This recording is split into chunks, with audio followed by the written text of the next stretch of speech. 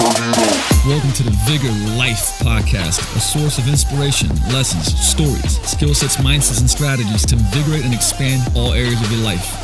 Let's go. What's going on? Coach Luca back here with the Vigor Life Podcast. We have pumped up the frequency, and I think that is a great thing. Definitely trying to get more of my thoughts and lessons and insights out. So with that said, here's what we're going to talk about today. We're going to talk about, I would say, becoming better at conversation, communication, essentially reclaiming conversation. It's actually one of there's a number of books. There's a lot of books out there, obviously, that do really well with or should I say, either creating perspective or improving the skills of conversation. Reclaiming conversation is one of them. Crucial conversation is another one. For fitness, like I said, I've talked about motivational interviewing before. There's many different ones, but it's going to sound like in today's podcast, it's going to sound like I'm completely shitting on things like social media, text, so on and so forth. And I'm not, because I do think it's a great communication tool. I think it's powerful to, like I said, it's like a megaphone towards the world to share your message. I mean, just like this, like a podcast. We couldn't do stuff like this. Even just 5 to 10 years ago, this would be impossible, right? And to have these platforms, these essentially media platforms, where we're able to communicate through with thousands of people, hundreds of people, tens of thousands, millions, whatever it may be. So I think that's great. I think that's amazing. And technology can be used, for amazing things, and I, like I said, do my best to use it and communicate these things that I learn inside of my businesses, brick and mortar, inside of my life, I would say. Now, with that said, but we're losing a lot. We're losing a lot, and it's, once again, technology is a tool, and we can make these different choices to behave differently. And so what I'm going to go is like, basically, it's 10 big ideas about reclaiming conversation. And if there's kind of a quote or tagline to this podcast today, it is not a moment to reject technology, but to find ourselves, and to acknowledge the unintended consequences of technologies to which we're vulnerable, to respect the resilience that has always been ours. And when I mean ours as humans, right? We have time to make the corrections. Now we can make changes, and tech can still be there and be used for the things that it's powerful for, but we can still make these changes, and to remember who we are, creatures of history, of deep psychology, of complex relationships, and of conversations, artless, risky, and face-to-face. And that's the thing I'm going to keep bringing back, is this whole face-to-face conversation. And reality is, like, we've sacrificed conversation for mere connection. At work, at home, in love, in businesses, in politics, we find ways around conversation. And we're tempted by the possibilities of text, email, every quick kind of tech thing that we have in front of us, in which we don't have to reveal ourselves. And I think that's one of the key things that we want to address. And we got to turn back to solitude and self-reflection. And I've talked a lot about self-reflection. I'm going to talk about a whole bunch about solitude today and what it really means. And there's this afraid of being alone kind of part we got to address. We rely on other people to give us a sense of ourselves, and our capacity for empathy and relationships suffer because of it, right? So without conversation, there can be no genuine connection. I'm going to repeat that. So without conversation, there can be no genuine connection. So if there's no syntax, no literacy, no interpersonal collaboration, there is no humanity. With that said, I think this is a very important conversation. So while I like to kind of have some, I would say, shows, some podcasts where I go into this teaching mode somewhat from things that I've learned and going through my notes, I do think this one is very important. And as I'm going through this, I've reflected myself on which parts of my life, and I'm going to share some of that throughout this episode, where I fell off on these things, because I certainly find so much, I would say, pleasure in kind of the social atmosphere. I think I've said this before, that I'm a brick and mortar business owner because, and while I have other businesses that are online, I love brick and mortar because I love communities. I love social interaction. I love what that social interaction, that connection, and communication communities can achieve. And I do feel that that you get the most out of it, and how we're wired is to be face to face. And I would encourage you and have you consider, kind of moving in this direction where you do more of that. Now, with these 10 big ideas, hopefully I give you some science and data behind it, and some insights on how you can improve your connection and conversation in every area of your life, right? And we're gonna cover this in like the 7 chairs theory. And so the big idea, number 1, is that conversation is human, right? And that there's the skills of conversation. This is important because we talk about deliberate practice and building skill sets, and just remember that conversation is how people develop and practice empathy. We've talked so much about empathy, but hey, conversation is how people develop it and practice it. So talking with someone face to face, you not only hear their words, but you also observe their body language, witness their thought process, and perceive the emotional undercurrents of what they're saying. I've talked a lot about, and I've read so many books about body language because I really wanted to get better at, hearing what a person is saying, not just through their words, but through the way that their body's communicating. And I think that's very, very powerful if you're in any type of service business, but just in general, in any type of relationship. So just know attentive conversation requires you to both listen and be listened to. It shows that another person is investing their time and energy in being present with you, and it gives you the gift of being heard. And how, what's more powerful than that? And once again, like we've communicated about that. So now when it comes to kids, remember the conversation allows children to develop emotional stability and social skills. It's how young people learn that they're worthy of others' time and attention. In-person conversation teaches skills of thinking, processing, not just what is said, but through witnessing the thought process of others. This is called thought modeling. So if you've ever looked it up, you can wiki it and Google it and see what it is. But thought modeling is one of the most important skills that students gain from teachers, parents, and mentors. Because facts can be read and memorized, but to learn the skill of complex thought, one must be around it.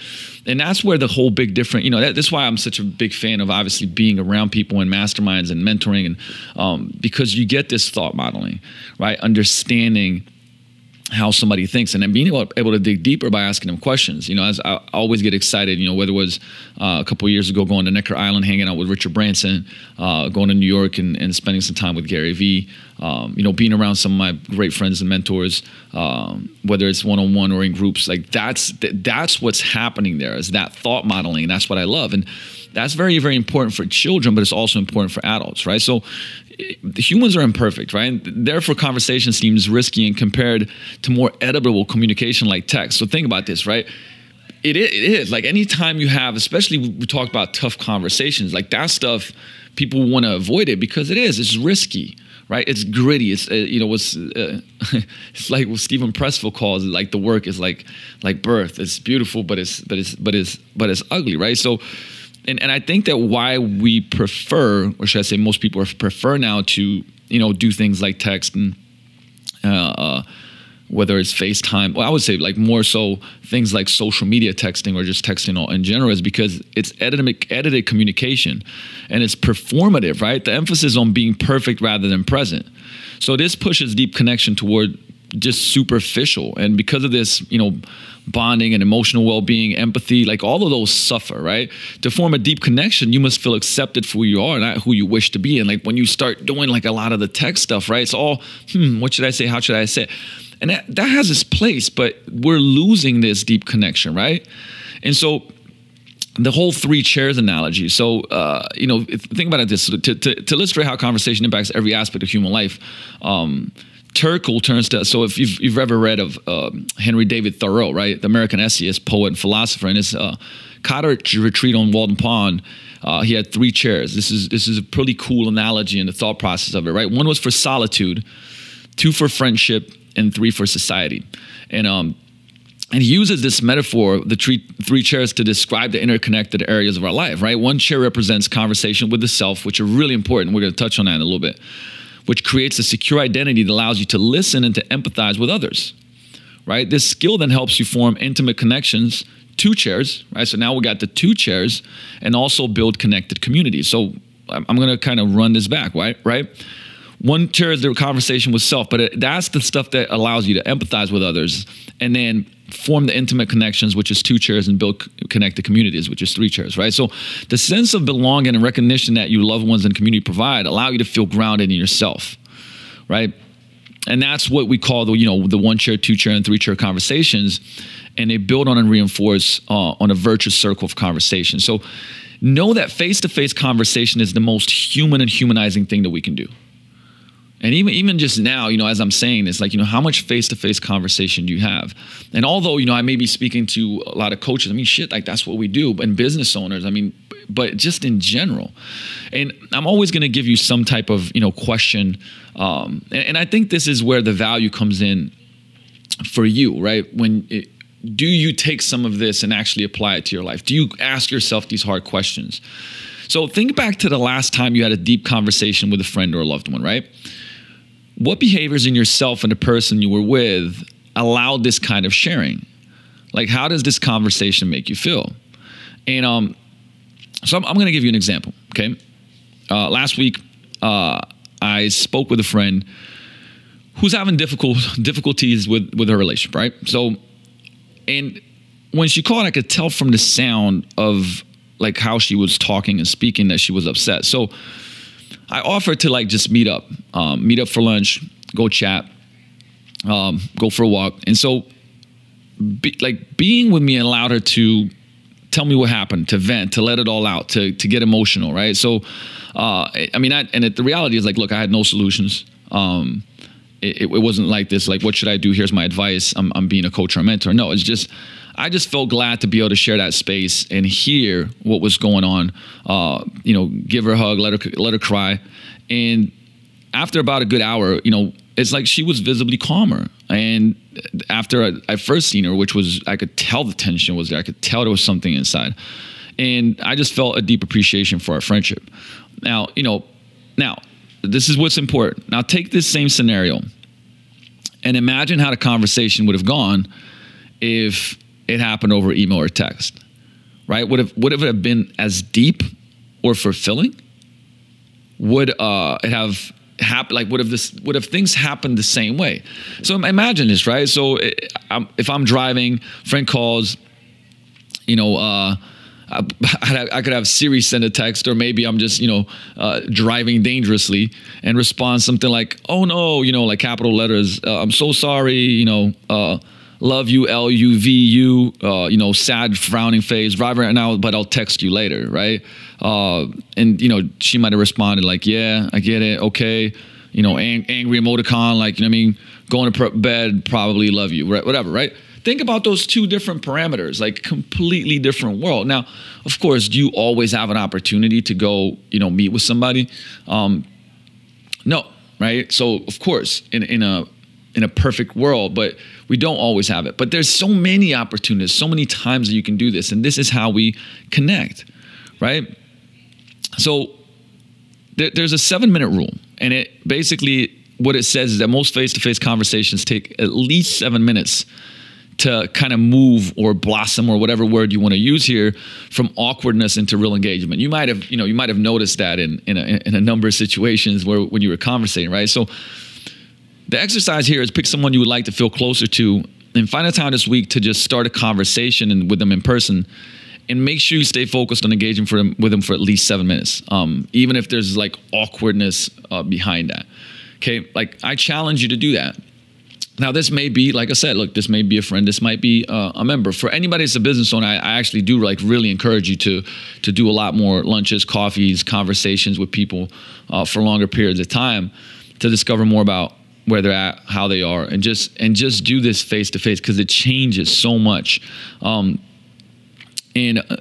that moves us to idea number 2, which is flight from conversation. And this is kind of this 2-sided thing between relationship versus connection, right? So if you think about this, technology has rapidly changed cultural norms, right? So our smartphones are it's right there by me, but they're rarely far from reach, and we connect through text, email, video chat, social platforms, and we expect responses nearly instantly now, right? And what it does is it seems to fulfill 3 different things: to always be heard, which like, right, we all want to be heard, till we control where we focus our attention, and to never be alone. This all amounts to greater connectedness, right? Absolutely not. And this is a crazy story. When I was in Africa and in Namibia, we were out in this Akanjima lodge, and there was different parts to it.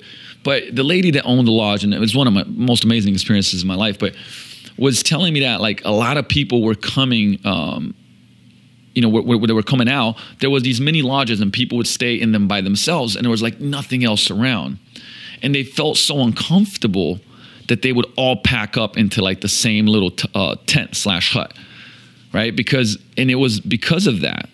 It was because like they didn't want to be alone, right? Because being alone is so difficult for a lot of people. So when I said, hey, does this amount to greater connectedness? No, wrong. Social contacts may be more numerous, but the connections aren't deep. The feeling of constant connection, it erodes social bonds a lot of times, right? Human relationships are rich, messy, and demanding. When we clean up with technology, we move from conversation to efficiencies of more connection. And I think that we forget the difference, right? So think about that. Conversation and connection, two different things. So we use technology consciously and unconsciously to escape conversation, right? Because it's connection, but it's not conversation. So people increasingly choose to text over talk, check messages during a conversation, make eye contact with phones more than people, use the web for conversational stimulation, share photos, memes instead of using words, and turn to phones during moments of boredom and aimlessly browse online instead of daydream. Like the list goes on to like how we do this, okay? And you could call it addiction, you could call it whatever, but it's kind of like distracted and managed. So there's two major ways that tech basically erodes our conversation, and the first is distraction. We've talked about this before. Because now it's like normal to have your phone with you like pretty much all the time. Dinners, dates, meetings, social gatherings, occasions that alternate between speaking with each other and checking your phone, right? And I'll say this too, like I still catch myself doing that, and I'm like, fuck, I gotta stop doing that, and gotten better at it. Or should I say gotten better just putting the phone away when I really want to have conversation. But studies show that like, one, as soon as you have like moments of nothingness, like I remember me and Jay one time, we're driving in a car and like didn't say a word for like 25 minutes, and we're just listening to music, and it was like, man, that's cool, like that's okay, right? Because people will try to fill space, and so the same thing is like when there's a moment, people sometimes will like check their text, email, social media, send something out, and studies show the presence of a smartphone, even when silence, changes what people talk about. Think about that. That's crazy. The subject matter is more likely to stay on the surface. Like just when you have a phone with you, the subject matter is going to stay more on the surface. So smartphones have become a barrier to deep conversation, just them being around. The other thing is that technology seduces with the ability to manage hard conversations. That's the second part of kind of the erosion, right? Text, email, chat allow you to edit everything you're saying until you're confident that you're saying the right thing. Isn't that crazy, right? People have started to choose to fight and apologize via text, like flirt online rather than in person, exchange ideas through emails instead of meetings. What other scenarios have in common is where the conscious choice moves away from real-time in-person conversation in favor of something that's more manageable communication, right? Because manageable is like, shit, like, now let me delete this. Let me go back and say this. Actually, let me look up. Now, sometimes that's fine, right? I don't know if I'm presenting something or communicating in an email in some way, sure. But that's why the face-to-face conversation is so important. So what these decisions overlook is the spontaneity, the messiness, the emotions and mistakes. And that's how creative solutions and unexpected ideas come about. And that's where the best shit happens. So text and email don't provide opportunity to read another person's body language or witness their experience. Like the whole managed communication leaves little room for like the unexpected result, right? I would just say like where the magic happens, right? And so that's where managing is just not a great thing. So we haven't stopped talking, but we opt out often unconsciously of the kind of the conversations that require full attention. And I feel like that's where the issue comes in. So here's a question for you. Are there any questions or activities when you choose to not have your phone? Like have your phone with you? Why or why not? What do you gain from leaving your phone out of the equation? There's certainly a lot of moments where I do that. And I'm actually working to create more moments where I have to leave the phone, or, there is no signal, or there is no availability of it. Like, for instance, paddleboarding, which has been this my new ritual that I'm picking up. And a couple of things, like if I take the phone with me on paddleboarding, I have to have the waterproof case. If I'm taking out the waterproof case, there's a big chance it's going to drop into the water. So, hey, that's my 2 to 2.5 hours where I get that time for me. And it's like, I don't have the phone. That's just an example. But this is your application to life question is like, how do you commit to conversation? And especially when you're around people, and answer that question.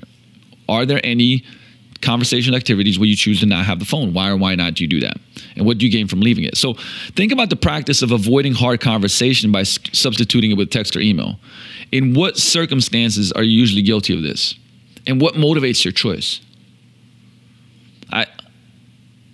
I'd have you consider answering these questions. And once again, like if you even took just one of these and answered them, and it would create awareness for you to be able to change something. And that's powerful. And that's really my goal for myself as well as for you. Because once again, I'm here really digging into my own life while sharing it with you, and kind of, sure, I've done a lot of these things, but there's always more that I can do. And also creating awareness around, hey, I got so much more to work on as well. So here's my exercise for you, right? Pick an activity or time, preferably today, because you're listening to this, and I like for you to implement the things that you learn as fast as possible.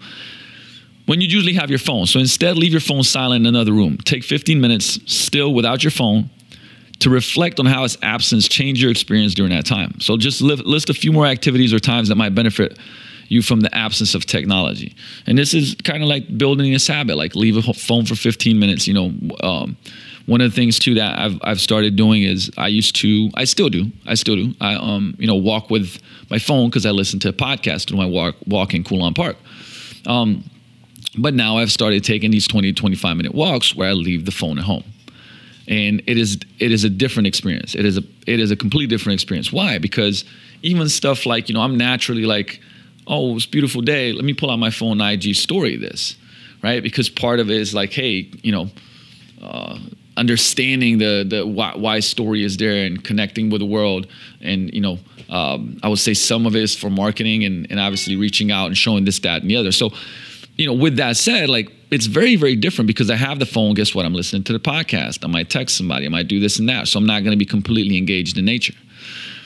This leads us to big idea number 3, which is we talked about the chair. So the one chair is solitude. And man, this one is powerful. I think this is kind of where you could probably take the most out of this.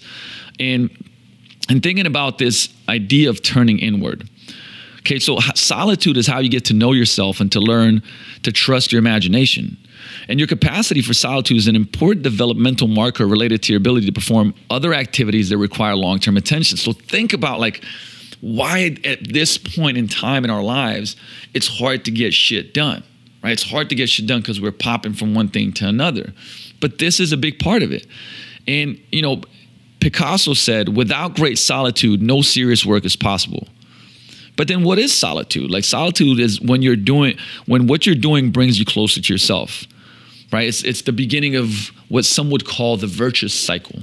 So the sense of self you establish during solitude allows for empathy, which, is massively important. We talked about, because when you're grounded in yourself, you can also imagine yourself in someone else's shoes. And, I always, even in, when I talk to, I would say my business coaching clients, I'm always like, hey, to understand what John Doe buys, you got to see you got to be in John Doe's shoes to see what he buys, right? And so this is how you develop at it. It starts with solitude, okay? So solitude is linked to attachment, which when I say it out loud, it kind of goes, you might be going like, huh, what?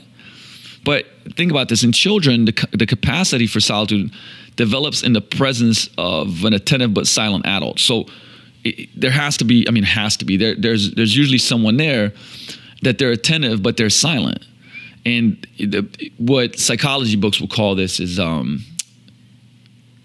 the attentive other.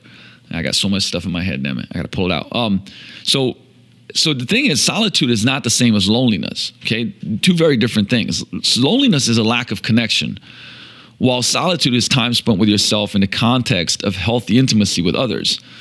Solitude, like all great things, though, takes time. And, that's what I was talking about earlier. Do you have people that you can be around and just sit there and enjoy each other's company without feeling the need to fill that space? And what's happening now is that time has become a resource to exploit, right? Making it hard to value experiences that don't create measurable accomplishment. Whether it's like, hey, in this hour, I got X, Y, Z done. I, put up 3 posts. I did blah, blah, whatever it may be. And basically, people turn to technology in moments of stillness, right? Social media gets us to constantly document our life, and this leads to an ability to get in touch with your feelings without sharing them with others. That's a big thing, right? Online, you examine experiences external to you, but you never have a deep experience of being in your own company, and that's what solitude is. So, think about social media browsing, because it makes you do something called the machine zone, right? So it's like it's equivalent to think of an experience of becoming kind of attached to, performing attached, that's not mindless or outside of your abilities. So it's not flow, right? In the machine zone, there's no positive results, right? So like flow, you're engrossed in something. Here, there's just no positive results, right? When you're on social media, you don't leave, but you're not sure if you're making a conscious decision to stay. So, and you literally could at the end say, hey, listen, what did I do here? Now, sure, there's points of time. Like I know, like I get on and I do, make posts and put up content and so on and so forth. But man, how much of that time are you really actually doing something? Right? And is there time where, like I said, you're just filling up the space? And understand that reclaiming conversation begins with reclaiming our capacity for solitude. Like that's step number 1. That's why I said, hey, that may be the most important thing that you can do. So when we reach for a phone to push reverie away, we should get into the habit of asking why. Like, why are we doing that? Okay. So here's a question for you. Do you have routines to ground yourself, to get in touch with how you feel? And what are these activities and how often do you make time for them? For me, it certainly is, I would say, working outside in nature by myself. Obviously hiking, I absolutely love hiking. I'll go hiking by myself as well. And just walks in the park and walking out in nature. I mean, that's definitely one of them. And, what are they for you? And then do you fall victim to the machine zone? When does this tend to happen? I certainly still do. I was just at Mercedes getting my car serviced this morning. Was doing a bunch of work, kind of popped on the phone, bam, machine zone, there I was for like about 35 minutes. Did some work on it, but honestly, most of it I just kind of fell in. So here's an exercise, right? Next time you go check your social media app, take a few minutes to write down how you feel. Then after closing the app, take another couple of minutes to write down how you feel. Has anything changed?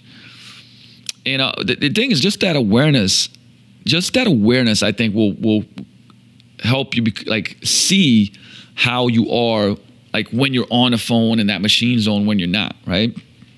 So choose a morning this week to put a Post-it note on the screen of your phone with the question and just write why.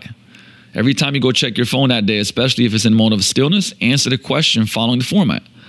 I'm checking my phone right now because, fill in the blank. And if you're not satisfied with your answer, then choose stillness. Just be. This is practice. Guys, this is practice. This is practice of stillness. Which leads us to big idea number 4, which is another chair, which is self-reflection. And in the last episodes, I've talked a lot about self-reflection, but think about think about this idea of grounded versus performative, right? Self-reflection is how you interrogate your own feelings, beliefs, hopes, fears, and motivations. And you have to be vulnerable and honest. So when you examine yourself in this way, you gain familiarity, comfort, and confidence in who you are and who you'd like to become. I've talked about journaling before, but journaling is like probably one of the most, I guess, traditional and forms of self-reflection. Not just traditional. I think it's like one that stood the test of time more than anything else. And the psychoanalysis is built on the idea that asking where your emotional patterns come from and attaching a narrative to, why you are the way that you are is a powerful tool for self-acceptance, which I agree. I certainly don't agree with some of the things where people get too stuck in that and don't take action. So I think that's where sometimes you got to draw the line. But when you understand your own motivations and impulses, you have better control of how you choose to act on them.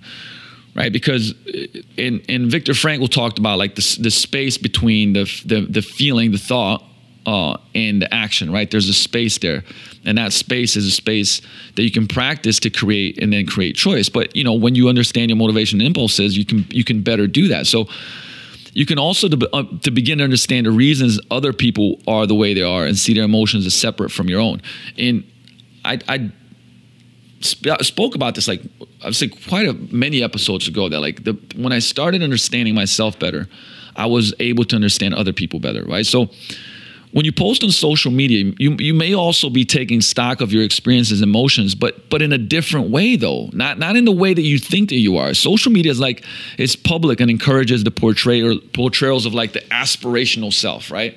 It's like you're the aspirational guy. So what ends up happening is that you tend to post what you know will get the most likes. And so then you edit that content and your files might judge negatively, right? So, and once again, like I'm not saying this is a bad thing. I'm creating awareness around this because therefore in this case, social media posting is not a true reflection. It's the performance of reflection. The benefits are not the same. In fact, using aspirational self as a tool for reflection can make you feel worse about who you really are. Just know that like when that's what you rely on, especially all the time, when you don't leave room for solitude and self-reflection, like you're going to have an issue. And a lot of people actually get more depressed and more stressed out about it. So here's another idea about, tracking versus understanding this. And, think about this. Apps promise to track your sleep, mood, diet, or even when you write an online journal, like they'll help you improve yourself. And so you gotta be somewhat suspicious of that because a data set with no understanding of the story behind it can be very misleading. So, people are not simple. And I talked about the whole idea between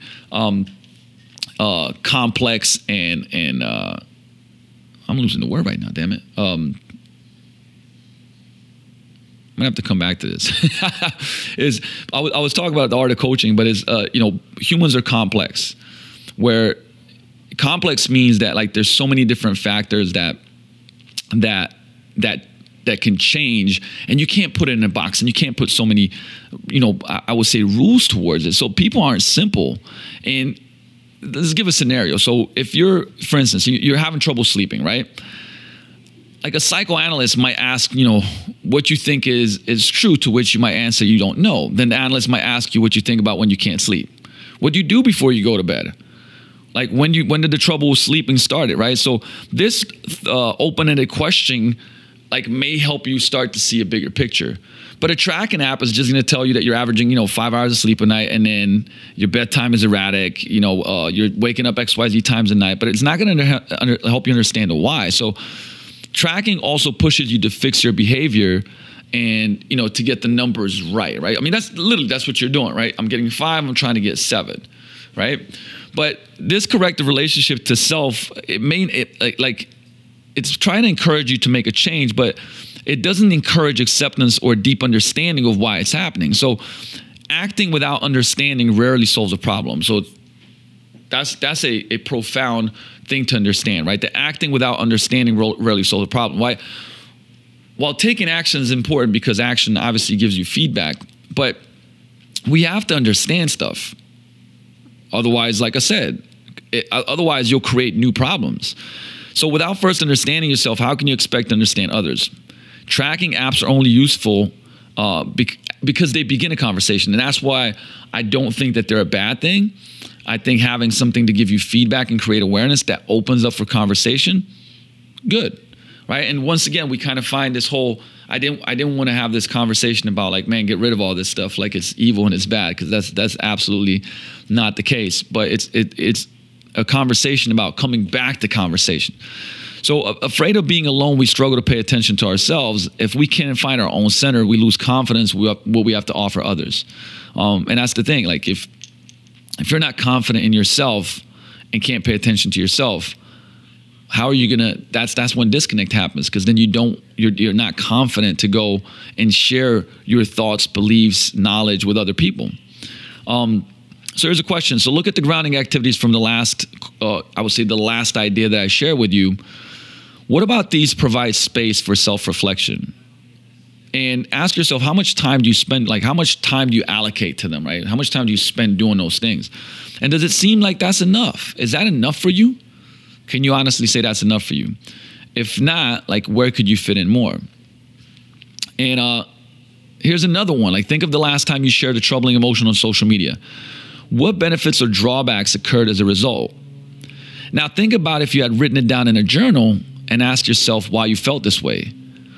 How would that have been different? Would those have been like two different, I would say, posts, meaning one's a journal for you, self-reflection, and then one's for social media, trying to make a point. I mean, of course, I would say, of course, that would be different.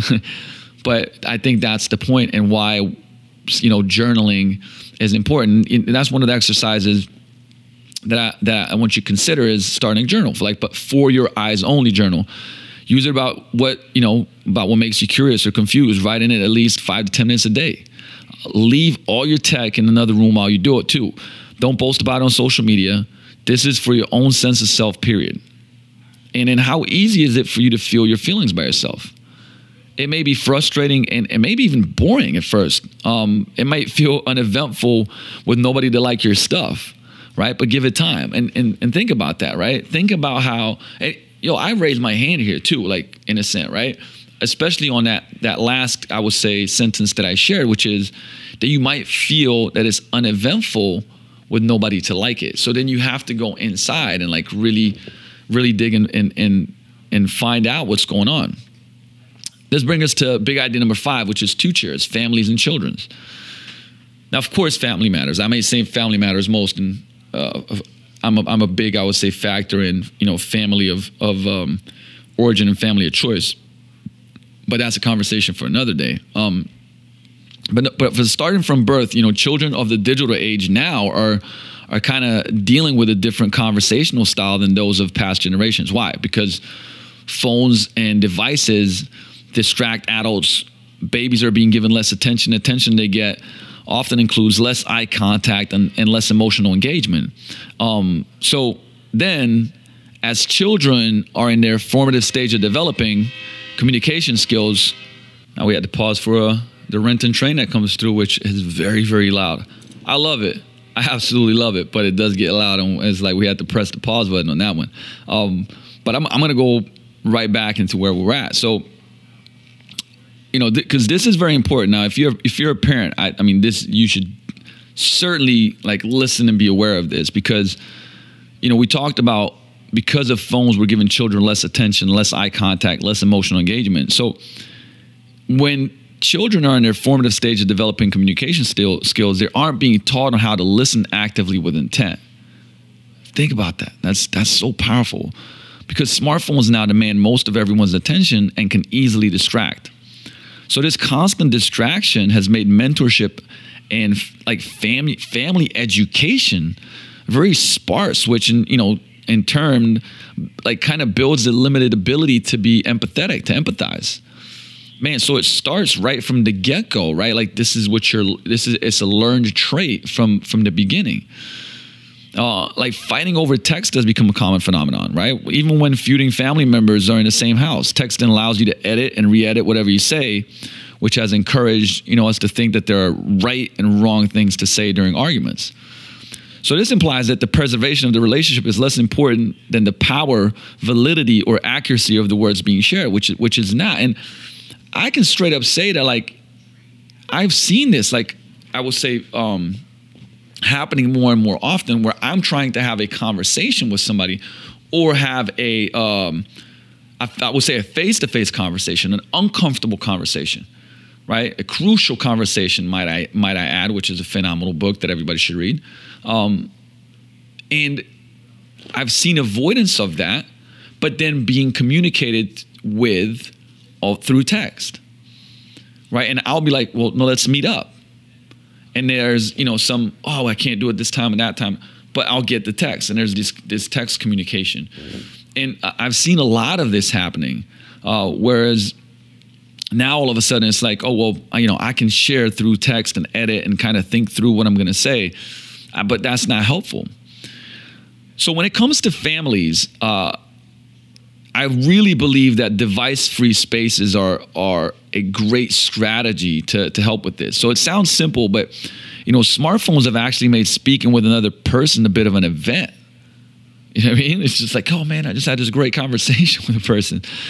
So in your home, encourage the creation of device-free spaces. Whether it's designating the kitchen, living room, bathroom, even the car, and create a rule that no one uses their phones, tablets, or smartwatches while they're in these spaces.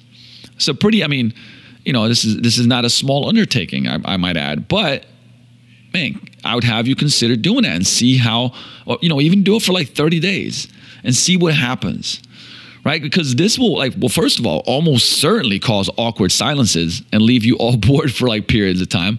But these experiences are important though, right? So return to an ability to converse, to find enjoyment and value in time spent together, and embrace the disconnection. In a case of a fight, understand that direct conversation will teach greater empathy. Like, not only can you understand the emotional arena much better, but the goal of sustaining the relationship will have a natural emphasis when you're in the room together. Big difference than just going like, I'm so pissed, mom, and I go upstairs and I text you. So perhaps it's easier to have a fantasy that there'll be like another time, to connect with your kids, than to do the work of making the kitchen, dining room a sacred space for conversation. But I'd have you consider that the time is now. And while I always went to, like I said, look, I don't have kids yet. I spend a lot of time around a lot of the kids, being Uncle Luca mode. But I love to study this too, because I know it's like once I have my own family, these are the strategies that I want to employ. And studying like what does work and like where we're, kind of almost from the outside looking in, what can be done better. So here's like I said, maybe even if you don't have kids, I think this is powerful, but designate one room or space in your home that'll be good for device-free spot. What area will this be for your home? That's your homework, right? That's your homework. And here's another activity, okay? So step number 1 is find a designated space, make it happen. Test it out, even if it's for 7 days, 14 days, right? But then honesty can be a powerful medicine. So ask for feedback. Pitch 3 individuals close to you. If you got kids, make sure one of the 3 people you choose is your kid. Ask each of these people to tell you honestly when they feel that you pay attention to your phone instead of them. Don't try to explain your behavior. Okay? Don't try to explain it. Your job is just one thing, to listen, okay? Thank them for their feedback and write down what they told you. And again, don't try to explain it. Don't try to justify it. Don't even try to justify it to yourself, right? This is all about listening, and literally like write it down. Like what did one person say, what did the second person say, what did the third person say, right? And the last thing is the next time you're upset with, it could be anybody, but in this case, we're talking family. Like family members, suggest that you resolve the issue solely by talking it out in person. That's the rule, right? Commit to putting digital messaging off limits. Garrett had this great thing where he would do with his daughters where each person had 2 minutes to talk. In the 2 minutes, the other person could not talk. And another person had 2 minutes, and you had to listen. And another person had 2 minutes, right? So it created this thing where, number one, you got to have a face-to-face conversation. So that's the exercise, period. But from there, like, how about when you have these 2 minute conversations and you can't jump into the word, right? That's the rule. I'd have you consider that would really, really help you out with that. Okay, big idea number 6, 2 chairs, romance and friends. And here's where we come to like the fear of missing out, right? Communicating through digital messages allows us to edit ourselves. We mentioned that before. So we're no longer restricted to spoken words to communicate our thoughts and can instead spend extra time perfecting a text to communicate basically the emotion, the attitude, the feelings, right? And at the same time, phones gives us access to knowledge of the world, including what's going on for various social circles, any time of the day, what's coming up for parties, events, so on and so forth. So we come to believe that these advances essentially offer us more control over our decision interactions. But the reality of it is that they've actually moved us away from more authentic experiences. So rather than developing friendships and empathy like through complex, raw interactions with our friends, we're instead developed kind of like a sense, of these connections and nothing more, right? We have a sense of them, but we don't really have these deep connections. And when it comes to like the romantic area, it's even more subject to like the whims of the digital area in friendship, right? You have such great control over who you meet, how, for what purposes, that the access to, let's just call it romance is much easier than it's ever been. I mean, shit, think about like everything that's out right now, from Tinder to Bumble to, just DM, social media platforms, Instagram, Facebook. With that said, the minutia of communicating in the context of romance has taken on much greater significance. So we count every moment a text goes unanswered, and we develop rules and frameworks about what certain perceived tones and periods of time past represent, right? Like, I mean, for real, think about this, especially if somebody has it turned on, like, hey, when you see that somebody read a text and they don't answer you, like, man, fucking you read, they saw the text. Why didn't they answer me? What does that mean? This is what it's created, right? So in same thing as with the family situation, we insist on fighting over text because it effectively shields ourselves from pain and kind of like editing the conversational identity here, So if we want a relationship at any level, we can be entirely cut off by ceasing digital communication. So deliberate practice is something we've talked about a lot, right? So some young people are beginning to flip the paradigm of how they view their own self-worth. Rather than measuring by their friends' number of likes and interactions on social media, they judge themselves based on how much they can become invested in a true conversation. So by identifying how easy and common it is to become absorbed by digital or just forget, digital conversation, but engaging, rather the value of engaging in real, attentive, emotional conversation should be kind of like greater on account of its rarity, right? Think about this, like what should we value? And when it comes to like romantic settings, it's quintessential to learn who significant other is behind the screen. So the deliberate effort to make this connection, despite the social media context, makes the action even more powerful. So like in this day and age, me and Jay always talk about this now, it's like in this day and age, how powerful it is to have these real conversations because they're more valuable.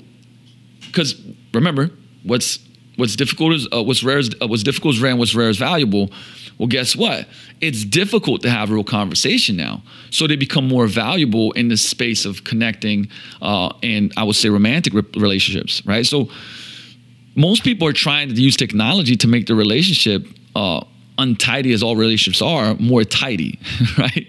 Their goal is to make conversations and romance more efficient and controlled. But I don't think that that's the way to go about it. I think that's why we also have more issues in that realm, right? And here's a question for you. Have you ever ended a relationship of any sort by simply halting digital communication? Has this ever happened? Has it happened to you?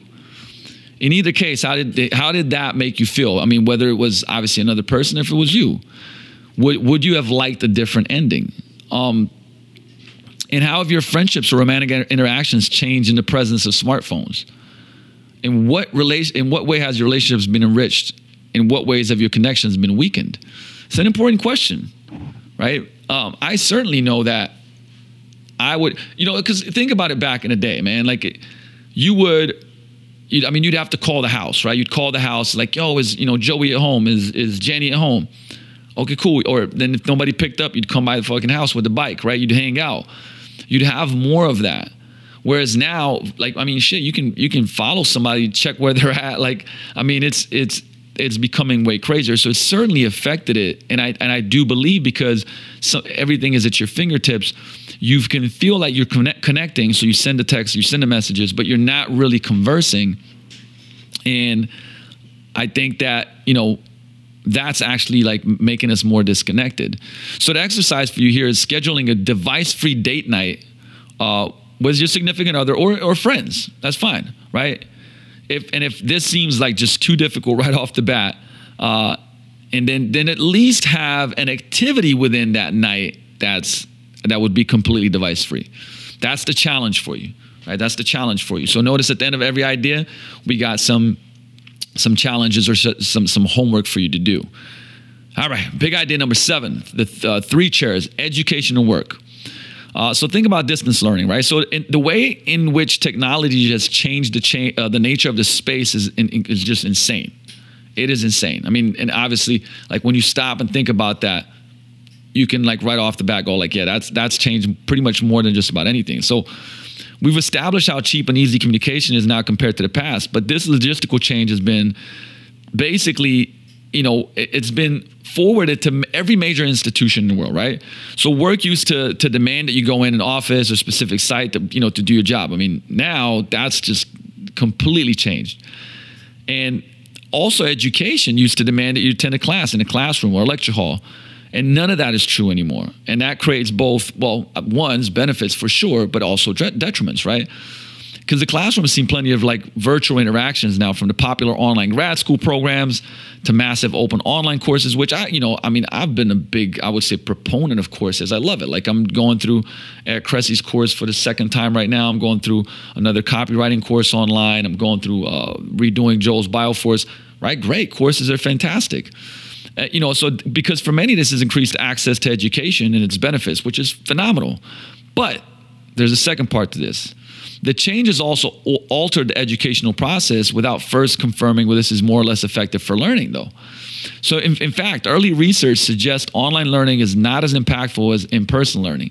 So while I don't think it's bad, but it's cutting down that in-person learning, which has the most benefits, which is why I'm such a big fan of going to programs and because when people are like, oh, well, I could do this shit at home in a course, why would I come out to the seminar, Luca?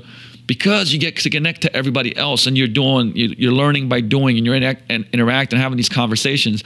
And remember, that first idea what I talked about was thought modeling. That's why, right? So many professors are agreeing that the virtual classroom deprives students of the ability to engage in academic discourse properly. Right? I'm not saying that doesn't happen online, but so rather than asking questions in person, displaying occasional like vulnerability in doing so, students can edit themselves, right? When you go online, you can edit yourselves. I mean, shit, you can delete your comments and change stuff, right? And this can easily turn the classroom into a space of safety rather than exploration, and that's not what we want. And the thing is, you're always on. Right? There's plenty of research that shows a serious difference between how people consume written information from a screen versus from a physical book. I'm very happy to hear that. You know why? Because I love physical books. And naturally, attentiveness can be reduced significantly when students are held accountable by the watchful eye of a professor. This is just fucking real stuff. Accountability. The office is also going through like an identity crisis of sorts, because of I would say the influence of or should I say the tech influence, right? Many tasks, often entire positions, can now be executed from a computer. So what then is the need to have a physical location when you and your co-workers can meet? And there's so many benefits of that, right? It's not just like, oh, the work can be done somewhere else. So we have now an opportunity to cut back on travel and environmental impacts, and the cost of real estate can be greatly reduced. All fine and dandy, right? I mean, sure, like some of these things are really good. Like with families and friends, though, having less face-to-face conversation interaction has been found to harm a whole bunch of aspects of the workforce. So productivity has been clearly linked to employee sociability in a workspace. And removing that opportunity for natural creation of community in a workspace, it complicates business relationships. It just does. And this is so studied now. So think about it. You may have had a job where you felt like always on call, right? And maybe that's your current work reality. Now, text messaging has altered how we think about work relationships. It's very easy to treat them more casually by sending out casual messages with requests. But in doing that, though, these relationships become like pretty much transactional, right? And they're not really good and conducive to well-being. So once again, like this is taken away from that depth in conversation. So studies are demonstrating that workers across different fields are more productive when they talk more, like really talk one-on-one. So it's not surprising that the positive effects of people brushing shoulders play out every level of the organization. One of the big reasons why I love to sit down with the team, one-on-one in groups, but like there's a lot of that skin to skin, face to face. So here's a question for you. Do you feel always on with your job because someone could email you or text you something urgent at any moment? And have you ever treated a coworker or somebody on your team the same way? Here's a task for you when it comes to workplace. And then, like I said, if you're running a gym, if you're running any type of small business, work with your team, work with your boss, or like I said, if you're the leader, to design the workplace for productivity. Find ways to alter the space so that people are attracted to work, they engage with each other in person. And what are the first steps to get this off the ground? Now, even if you already have a workspace and people are working together, how can you improve on that? How can you get people to get together, right? Encourage an event, like whether it's a dinner outing where, devices are limited, and that shit can work wonders to develop relationships. It can work wonders. Brunches, hikes, any type of, like I said, place where you can get together, you create space for culture to happen. But on top of that, like I said, limiting devices. This brings us to big idea number 8, reclaiming attention. So the myth of multitasking. I know you've heard it before, right? But time is a really scarce resource these days. So the idea that you could accomplish more with less of it is pretty appealing, right? So multitasking promises you can do several tasks at once. And I'm absolutely somebody that still needs to work on this shit, even though I've become better at it, right?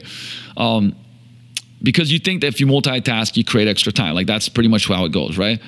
But multitasking is a lie. And multiple studies are showing that when we think we're multitasking, our brains are actually moving quickly from one thing to the next. And our performance just degrades for each new task we add to the mix. So it gives us a high. It gives us a neurochemical high. So we think we're doing better, but we're actually doing worse and worse, right? This is the ultimate 52 fake out right here. So you have most likely heard this before, I'm sure, right? Like I said, some of the most common sense things we hear, but we kind of put them to the wayside because they're so common sense. But most likely you are multitasking, right? It's now the norm, so it can feel countercultural to even challenge it. But not only does multitasking, I would say shit on performance, it also disrupts the creative collaboration where the greatest ideas are born. And I think that's probably one of the bigger faults for it. So employees who multitask are more likely to be in their own world, feeling like they're working at breakneck speed with no time for a pause. And they're less likely to have these impromptu ideas through conversation. I can definitely say that the best ideas I've ever had have been through conversation and not just by myself, crushing stuff, 1,000 miles an hour, trying to get everything done. So that's stopping innovation in its tracks. And, think of unitasking as the next big thing. And what is unitasking? We'll move into that in a second, because first want to go look, humans are resilient, okay? With work, the damage done to attention can be reversed. That's what's the coolest thing, that a lot of stuff can be reversed.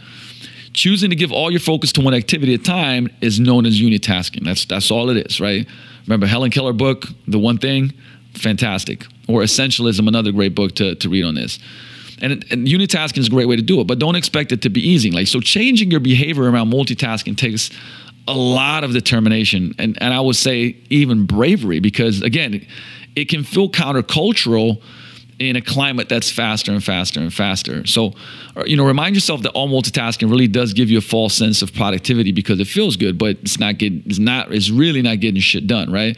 So every time you switch attention real fast from one thing to the next, you get a little bit of that neurochemical high, ooh-wee, I'm doing stuff, I'm busy, right? But where tech is concerned, feelings are deceiving, right? Everywhere that humans interact with devices, there's a wide gap between what we think those devices are doing for us and how they're actually affecting us. So you probably still feel like multitasking is making you faster, more productive, and more efficient and all that shit. You probably feel it, even though even right now what I'm telling you, that studies show that it's the opposite, right? So just acknowledge your vulnerability and design around it. Leave your phone out of the room during meetings. Check your email on a schedule and let your colleagues know when they can expect you to respond, rather than being at the beck and call for every new message alert. I actually created this whole, I would say, for our coaches and some of our, I would say, business coaching clients, I share this with them, which is a coaching handbook of how to best operate. And this is everything from, designing programs to answering nutrition questions, batching work, so that it saves them hours and hours a week. And not only that, it saves them a lot of energy. So find your own pace, one that allows for creativity, comprehension, and conversation, and then stick to it like a mofo, right? And just think of it like, man, we always go through these phases. So we're going to come back to where think of unitasking as the next big thing, right? In every domain of life, it will increase your performance and decrease stress, period. And so when are you most guilty of multitasking? Why? What do you think that it helps you accomplish? I certainly know what it is for me. It's like, oh man, I got so much on my plate. I got to keep chipping away at a bunch of different things. And it is that feeling of like, if I'm working on multiple things, I'm getting multiple things done. But the reality is I'm actually getting them done slower than working on one thing at a time. So imagine switching from like that multitasking to unitasking. What do you fear is going to happen? And then what do you hope that might happen? Write those out, okay? So, and then this is going to be, I think, for work, this is going to be one that's going to be powerful for you. But pick a situation where you typically multitask for one whole week. And then every time you encounter a situation, focus only on the immediate task at hand. So just for 1 week, like really practice this and go from multitasking to unitasking, right? And meetings are a great choice for this exercise. Every time you have a meeting this week, leave your phone in your office. If meetings aren't your multitasking Achilles heel, what is it, right? And then try to do it there. Like I said, if you're not taking these things into account, then you're not going to be changing them.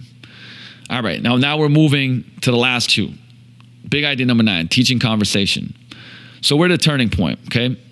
If you value conversation, which I certainly hope you do, and as listening through this, I hope that it's broad awareness to this. Become a mentor and share the art of conversation with the younger generation.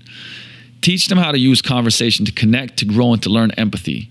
Teach them how to embrace the awkwardness and enjoy it. The young know that they're missing something. Like, they know they're missing something, right? But put it this way, they know they're missing something, but they don't know what it is.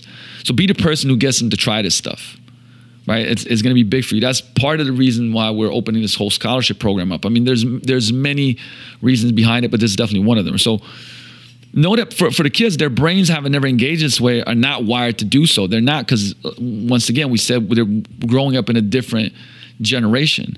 So the good news is the human brain is so malleable, it rewires itself to perform what we ask it. So kids are often the first to complain that they're being shortchanged when those around them spend too much time checking their phones. Don't dismiss these complaints.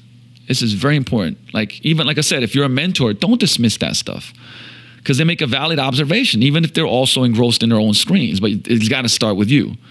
So the job of the role model falls to the older generation, not only because we're supposed to have more impulse control, but because our brains are wired at a time when technology was not constantly tampering with our attention the way that it is now.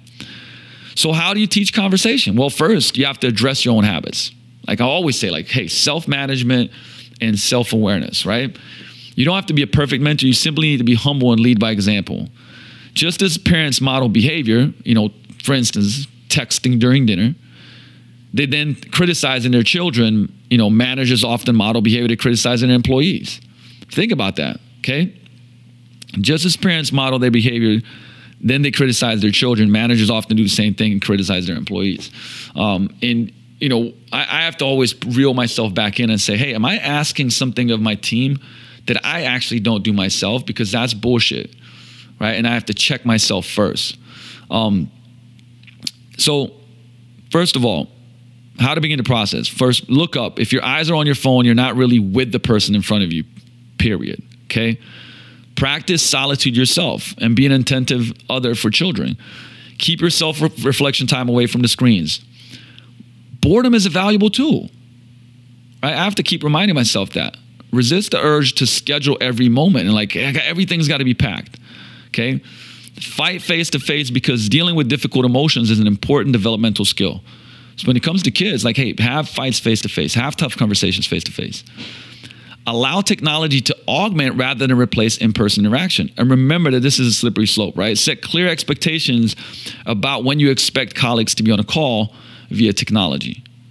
and emphasize that showing up to share ideas in meetings, office hours, connected together, dinners, lunches, whatever, is as important as the ideas shared within the meetings. So they respect the courage it takes to begin a conversation when you've grown up in a culture where conversation is practiced only as a last resort. So I would say that that's an important thing, is to shine a light. We talk about shining a light on positives. Shine a light when, I would say somebody younger does that. And once again, because they're not learned, they're not taught this. And I guess my quote here would be, when people resist moving away from their screens and toward conversation, they're often afraid of giving up the feeling of mastery. A question for you here is, identify someone whose habits around conversation you admire. What do they do? What do they not do? How's their approach different from yours? Those, like some of the people in my life that I really have been great with, are John Berardi, Nate Green, Jason Ferrugia, where it's like finding the things that they do that allow them to connect better and have better conversations. So ask yourself, what are some habits around people that have conversations that you admire? And then identify someone in your life to whom you could be a conversational mentor. And who will you engage with for that? Like, who's the person that you're going to engage with? Write that down. Then you got to, guess what? Like, you got to spend some time with those people, both the people that, mentoring you and the people that you're going to mentor, and block out that time. Like, legitimately, don't go like, okay, I'm going to do that. No, actually do it. And so the last big idea, a virtuous circle, is their fourth chair.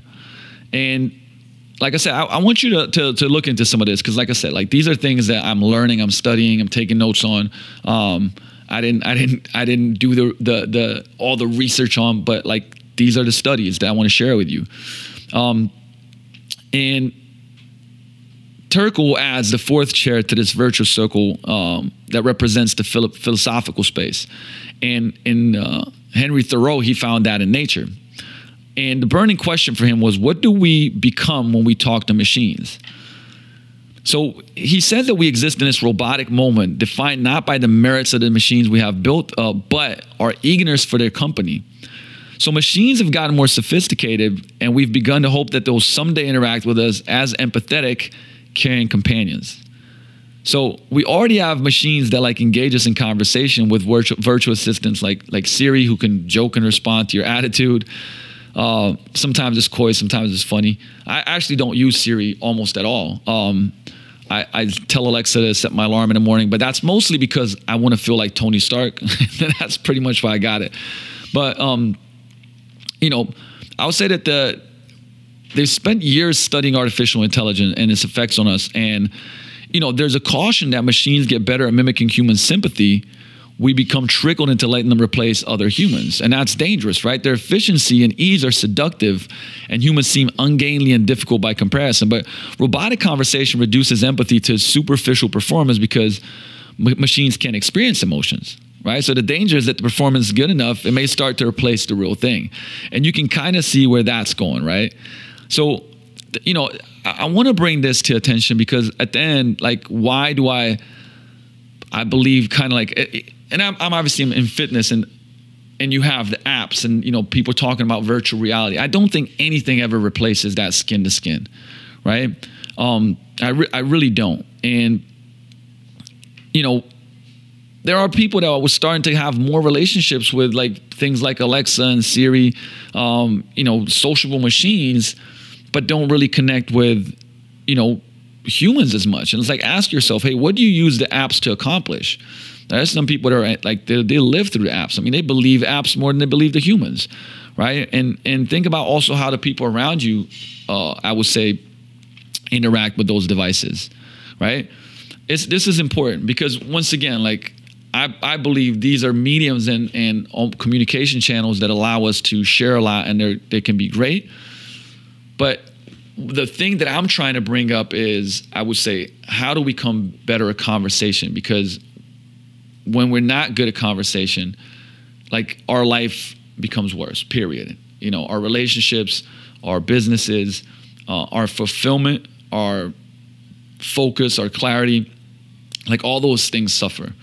And like I said, while like I could literally be saying, talking to myself through this podcast, I am like I'm learning a lot of things myself and making myself aware of a lot of things.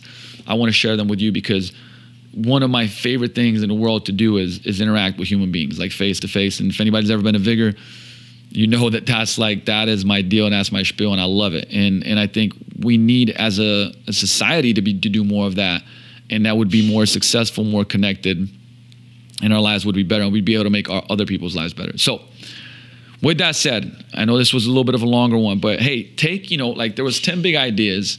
There was at least 8 or 9 different, exercises and questions. Take 1 or 2, just do something. Like I said, all of these things are there to help you become better. And it is, like I always said, that the Vigor Life podcast is an extension of the things that I do every day, from study to coaching. And like I said, I have obviously the gym where we interact with our clients, and I interact with my team, coach, mentor, guide the team as they do me. Same thing with clients. And then I have, the business consulting businesses and mentorships, where also like I'm always doing these things. So this is an extension of everything that I do in real life, face to face, and just sharing it to help you maybe just extract one nugget and then apply it into your life, and it'll make your life, your business, your relationships better, and help you make more money too. Because hey, everybody wants to do that through doing something fulfilling. With that said, guys, love and appreciate you taking your time, listening to this. And as always, please go leave a review on iTunes. It's growing. It's helping us spread the message. It's helping us spread the word. And a lot of people are reaching back and saying that it's helping their coaching practice. It's helping their life. It's helping them train their clients better, and even like for personal development. So please go do that. I appreciate you, and I'll see you in the next episode of Vigor Life Podcast. Peace.